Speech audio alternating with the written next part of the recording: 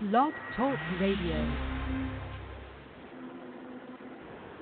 Good afternoon, all.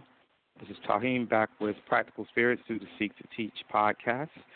And we're going to pick up today. I'm going to check to see when my co-host dials in, but we're picking up on the anointing. We had a slight clerical error last week with the production, whereas the show went 15 minutes. We were expecting to do the 30, and this is the day that we had the opportunity to link back up and get a further discussion on the anointing. So once I see my co-host there in the queue, I'm going to go ahead and just bring him on with us. I have a slightly different format. I want to open up with a question on this one as opposed to just going into our previous thoughts. So as soon as I see him there, I will bring him on.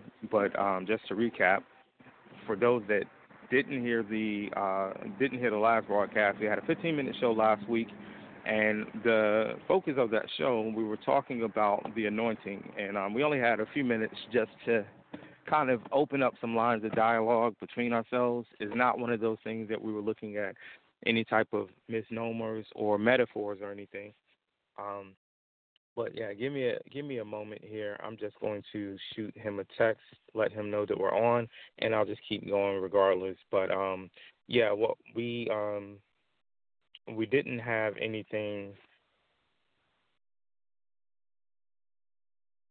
We didn't have anything that was like any specific misnomers or metaphors, but it's both of us kind of recognize that we come from a place where we weren't completely sure as to what the anointing is, and I don't mean that currently, but we'll take a look. We'll just kind of go over some of the things we were going through. I'm going to bring my host on. I see he's available, and so we'll open up. Brother Rob, you there? Yes, I'm here. How you doing, Brother Tahim? How's everything? Good. How about yourself? Everything is well. Been a challenging week, but everything is well. Everything is well. Okay. Yep, I can definitely concur. There's definitely been some challenges my way as well, but I am still thankful that we have the opportunity here. I'm always grateful for the opportunity to speak, and for one thing, yes, to be able to speak, having some of the ailments I have dealing with breathing, and then on top of that, the opportunity to speak in the name of the Lord. I love it. Yeah. I appreciate that. So. I was right before you came on, I was just sharing with the audience, we did a brief 15-minute introductory episode to the anointing, and I want to start this off. I'm going to start with asking you a question. People, I didn't send him a question ahead of time or anything. This is his first time hearing it. I thought about it probably moments before calling in, but my question to you, and this is related to our topic, the anointing, what is the difference between moving under the anointing or in exercising a spiritual gift? Well, I would have to go as what the scripture talked about, even gifts. Gifts and callings are without repentance. So, moving in a spiritual gift, the gift that you have, you don't lose the gift that you have. So, you can move in that gift, whether it's if God wants you to move in the gift or not. That's the difference in being operating under the anointing.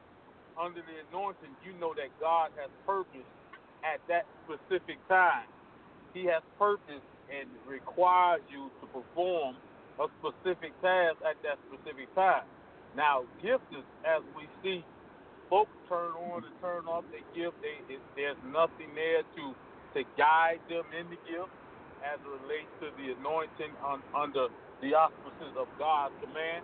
But they just because they know how to do something well and they have been gifted to do it, the difference is, are you doing it according to that time as God has allowed you to do it, or are you doing it because you have the ability to do it? See, the gift is ability to do, but when you operate under the anointing of God in the gift, then it's the ability to do, but as God has commanded and has ordered for you at that time to do. So that would be the difference. That's my question as far as answering that, Tahim. Okay. That's a good response. And there's something interesting that you said in that regarding, the gift and the timing. So one thing that I would say that I've noticed, and you did mention that the gifts and callings are without repentance. So we know that. And we know that if we're given a gift, sometimes it takes the Spirit to reveal to us, or even a mentor or someone older and someone that's more seasoned, to reveal to us, hey, you're gifted in this area. Maybe you should research that. I've actually with some people, especially during the time when I was studying gifts, I would recognize something in a person and ask them, okay, well, have you ever thought about this? So that's their gift that was given. Right. But the thing that you were saying about the anointing with that, the anointing, that's not something that remains. That's something that's lifted, and you have different levels of the anointing. but you think about, when in David in Psalm 51, one of his things, David recognized his gifts. That's one thing. He recognized what he was gifted at doing, and I would say one of his gifts is not written out as the way that we look at gifts today, as far as the way Paul puts it in the New Testament, but David had a great gift of praise and a great gift of worship. And it wasn't just, not only was he musically inclined, but his writing, just the powerful writing, the powerful prayers, things of that nature. He had that. But even with these things, he asked in Psalm 51, he said, take not thy anointing from me. So, and David had to say that because he saw when the anointing lifted from Saul. And David's like, well, I don't want that to happen under any circumstance. So that was his point of reference there. So that was good, the way you brought that out there with the anointing. When you talked about Saul, not to cut you off, when you talked about Saul, even in the scripture where it talked about when he told Samuel, as Samuel was mourning, and he told Samuel, he said, listen, he said, I have rejected Saul. Now, what was he saying? He was saying that the gift that Saul has, I haven't taken away the gift that Saul has. He said, but the position that Saul was sitting in, meaning the anointing of the king, that's what I have rejected. See, as the king, the position itself was anointed by God. But there was a gift that he was operating in. That's what God had rejected. Not the position of the king, the anointing of the king, but him operating in that position. That's where you see where God had rejected Saul. Because people will ask and say, well, he still was the king after he said that. Yes, he was, because the position itself was anointed. The king's position was anointed by God. You see what I'm saying? The king's position was anointed. So can I say that regardless of how outlandish things may seem, or regardless of what I disagree with in these impeachment hearings with President Trump, would that be safe to say that President Trump is anointed of God? Exactly. I do believe that he has been anointed by God for this time for specific reasons that only he knows. And if we don't understand that there are some things that only God knows, then we will start judging even for the acts that some believe that he's committed. You see what I'm saying? But we still know that it has been allowed by God. It has been allowed by God for him to be in his position. Yeah, and what I think about, it's interesting that 13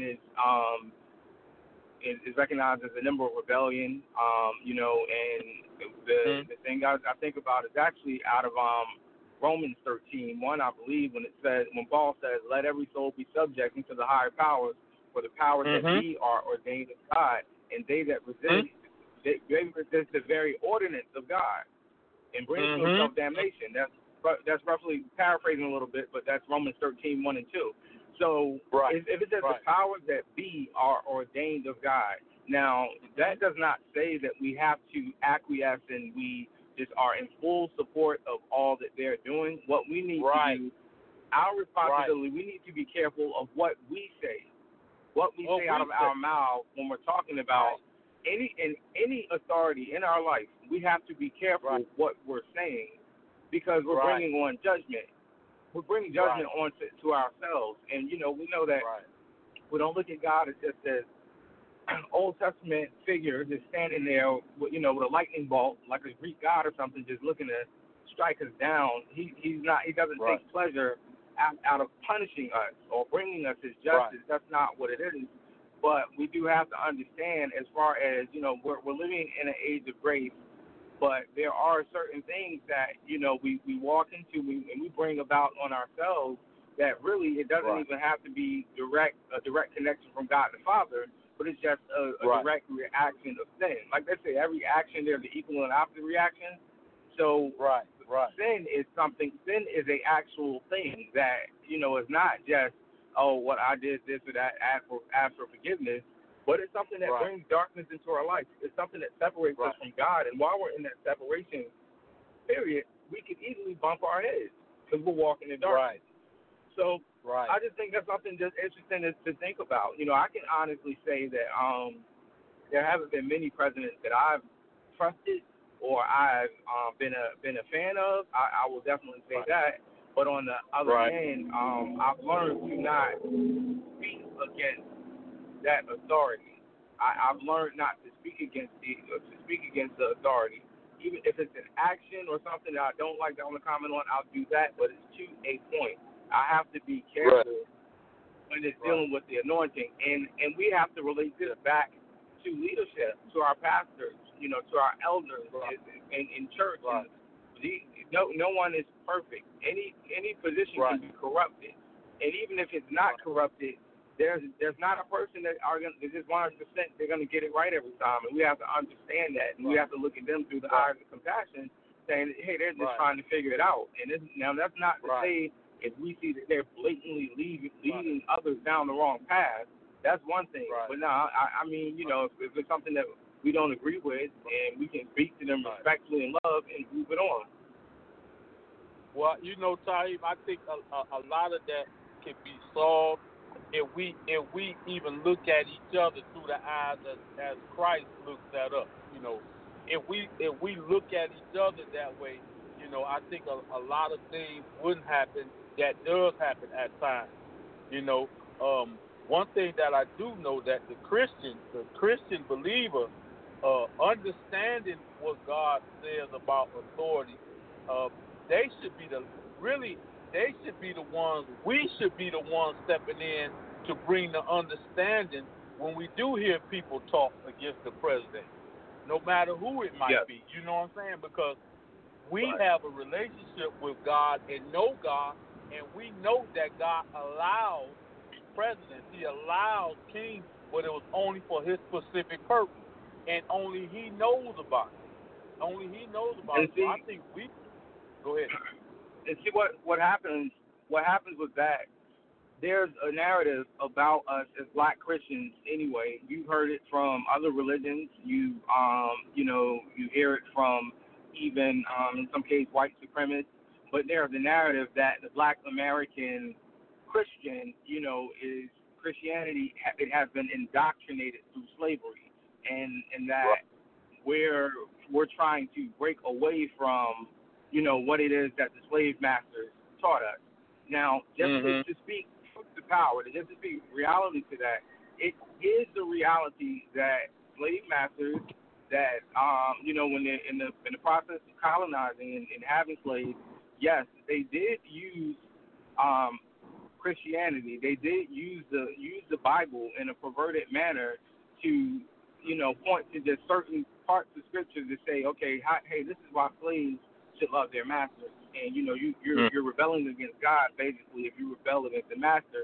And what happens is I've heard different people who try to debate me about religion, which I don't really debate with them, but different people who try to debate me or try to bait me in about, okay, well, this is not for the Black man. Whether I've had 5%ers, I've had people that are of Kemetic science and even the Nation of Islam, just there's different people who say, hey, well, this is what the white man brought to you. This is not for the black man and black people who are doing this. You can say that they're Uncle Toms or there's various things, coons and various things that we be called because of the unique situation that brought us to Christ. And it's just interesting because we do know, I think we spoke on it before, in Romans 8:28, when we know all things work together for the good of those that love Christ and that are called according to his purpose. So even though that was a horrible time, and it's not saying that that's okay, I've heard some strange comments about slavery recently from like a particular rapper, but no, that's not saying that that's okay, that that's accepted or anything. But if one good thing came out of that is the fact that we had a desire to develop a relationship with God. So even that, even though that slavery, even though that was a horrible thing and what happened is just over this amount of time, a part of that, I see anointing in that. Because if I look at where we are as opposed to guessing of where we would have been if we were all back on the motherland or in the West Indies, whatever our backgrounds are, we have diverse backgrounds. I don't know, where we would be, or because you do have some that completely reject Christ and some that just haven't heard the message of Christ there. So it's just important not to get that twisted. So that was kind of a thought that I had. My question though, even when because I have talked to Muslims the same as you, and they said this, I always have one question. I always have one question that I ask them, and the one question is, okay, if you believe that the Bible is everything that you said, why would you take from it and believe only certain parts of it? You understand what I'm saying? If I'm going to believe in something, I'm going to believe in the whole thing. If there's such an issue, how do you know that the part you pulling from the Bible is truth or not? You understand what I'm saying? Why would you even take certain truths from a book that you don't believe the whole thing in just to take certain truths for it because, okay, I agree with this. I agree with this. But I'm not going to agree with that. But I'm not going to agree with that. But I agree with this. You see what I'm saying? How do you know what you're agreeing with is the truth according to you? And it's funny because the one. Well, let me say this. It's funny because every religion pulls from the Word of God to some degree. You understand what I'm saying? They'll pull scripture, but we don't pull from nobody. You understand what I'm saying? Right. Everybody else pulls from the Bible, but they say this ain't true, and I understand the reason why. Because certain things have been, I understand all that. I understand all that. But if this is the anointed, since we're talking about the anointing, if this is the anointed book of God, why would you trust in something that you can't trust the whole thing in? You'll just trust the part that you pull from. What we have between what I like to call the big three religions, Judaism, Christianity, and Islam, which all three of those have several spin-offs and denominations under them. But looking at the main three, going back to the source, the point of demarcation is Jesus Christ.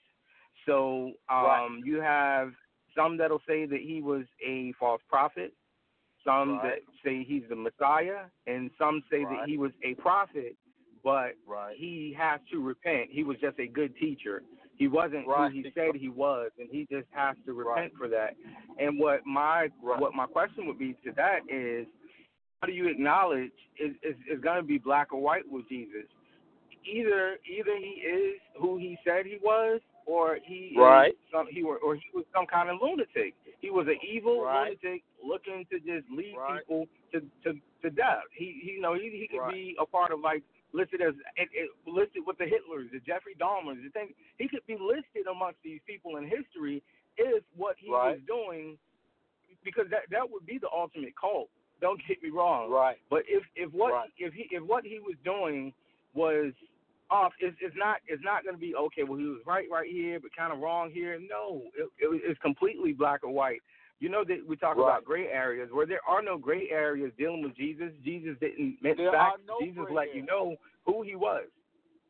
you know. So you can't say don't. That's right. He'll let you know that he is the anointed one. See, and this is the problem. You'll say he's a prophet. You'll say that, but Jesus himself made the claim that he is the Son of God. He is the anointed one. So how is it that you would take just the prophet part and trust in the book where Jesus is making all these claims that you say that the Muslim and everybody else say untrue, but you will accept the part of him being a prophet, but you don't want to accept the claim when he said that he is him that was sent from God. You understand what I'm saying? It doesn't make sense. It doesn't make sense. I'm not going to pull from a source that's part truth, because I don't know what part of the truth that I'm pulling from, if it even is the truth. You understand what I'm saying? Right. If I'm going to pull from a source, I'm going to believe that the whole source I'm pulling from is true, which is the word of God. It's true. It needs no help. It needs no outside influence. It needs nobody to support, whether it's the fact or not. This is what we believe, that Jesus was the anointed one. He has sent his anointing to his believers to do a work, and he is the Son of God. He's God in flesh. That's what we believe. And we believe the whole word of God in that. So how do you think, or what do you think about those that make false claims and attribute things to the anointing that's not? And what I'm thinking of, we know that, with Jesus, he's saying that, the word doesn't need any additives. We don't need to add anything to the word, and we certainly shouldn't take anything away. We can accept the word as it is, which the word itself is anointed. That's one thing. So if anyone's questioning, what's the anointed? Have I been in proximity? Well, first of all, if you're saved, you have the spirit of the anointed one living in you. Secondly, you have the word. You have the anointed word. Now, as far as someone being anointed or moving in the anointing, well, we know that, I don't even know if we got to the definition, but that the anointing is basically empowerment, and that empowerment is going to be something that allows you to do something beyond yourself, whether it's using gifts or not. You could complete an anointed act and not be gifted in that area. Someone could sing the most beautiful song, and any other day of the week they're tone deaf. The anointing can do that.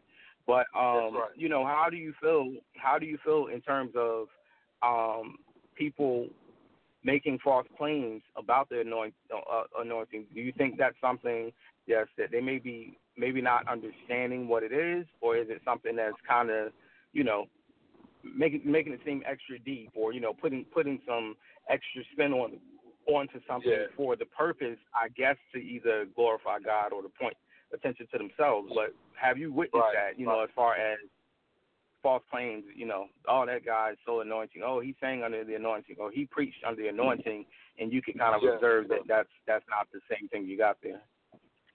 Well, the anointing, it relates to one thing. We know, like you said, the definition is the empowerment by God to perform a specific task. So when you look at the anointing, it equates to one thing, the truth. And that's the measuring tool through the word of God. It's the truth. If what you're saying to me, is it based on truth, or is it based on what you think? Now look, the Bible says in the beginning was the truth, okay? Now, there are many truths, but there's only one truth. You understand what I'm saying? The Bible, the Word of God, is one truth, and the anointing does not operate against the one truth. That means the validity of the truth of the Word of God. What God says in this Word is what it is. I'm thinking of the Apostle Paul, and the Apostle Paul made a statement, and the Apostle Paul said, now listen what he said, if I or an angel from heaven come and bring not this doctrine, let that man be accursed. That's the anointing in the totality of the anointing. If you bring a doctrine or bring something that's not under the truth according to God's word, it is not under the anointing. It is not under the anointing. And even in our experience still lines up with truth. Because guess what? It's our truth. And then when we apply our truth to the truth, we say, hey, even in our experiences, there was anointed time that we went through certain experiences. Let's look at Israel. There was anointing there for them to go in the wilderness. Why? Because God was performing specific tasks in them. He said, I took you through the wilderness so you could see what was in your heart. That was a specific task that Israel was anointed for to go in the wilderness. The Bible even says that the devil was anointed for the day of evil. Now, can you imagine that? Can you imagine that? That he made the devil for a specific task. God did. Right. He made the devil our fiercest enemy for a specific task, really to bring us and to keep us in check and in line to God's truth. That determines the anointing or no anointing. Is it according to God's truth? Now, when you're talking about singing under the anointing or something, it still is to perform a specific task by God. Whether one or two or three come to Christ because of your singing, if there has been a drawing to God through your voice, through your gifted voice, then that voice had been anointed for that specific one or two. Now, that's not getting to the different levels. There are levels of anointing, as I've learned, from the leadership over me. But that's just another level. There are levels. One level could be to draw, say, 100 people. Another level, that's why you have different pastors that have different numbers of members, right? You'll have one that has 200, 300 members. But then you'll have one that have 2,000, 3,000 members.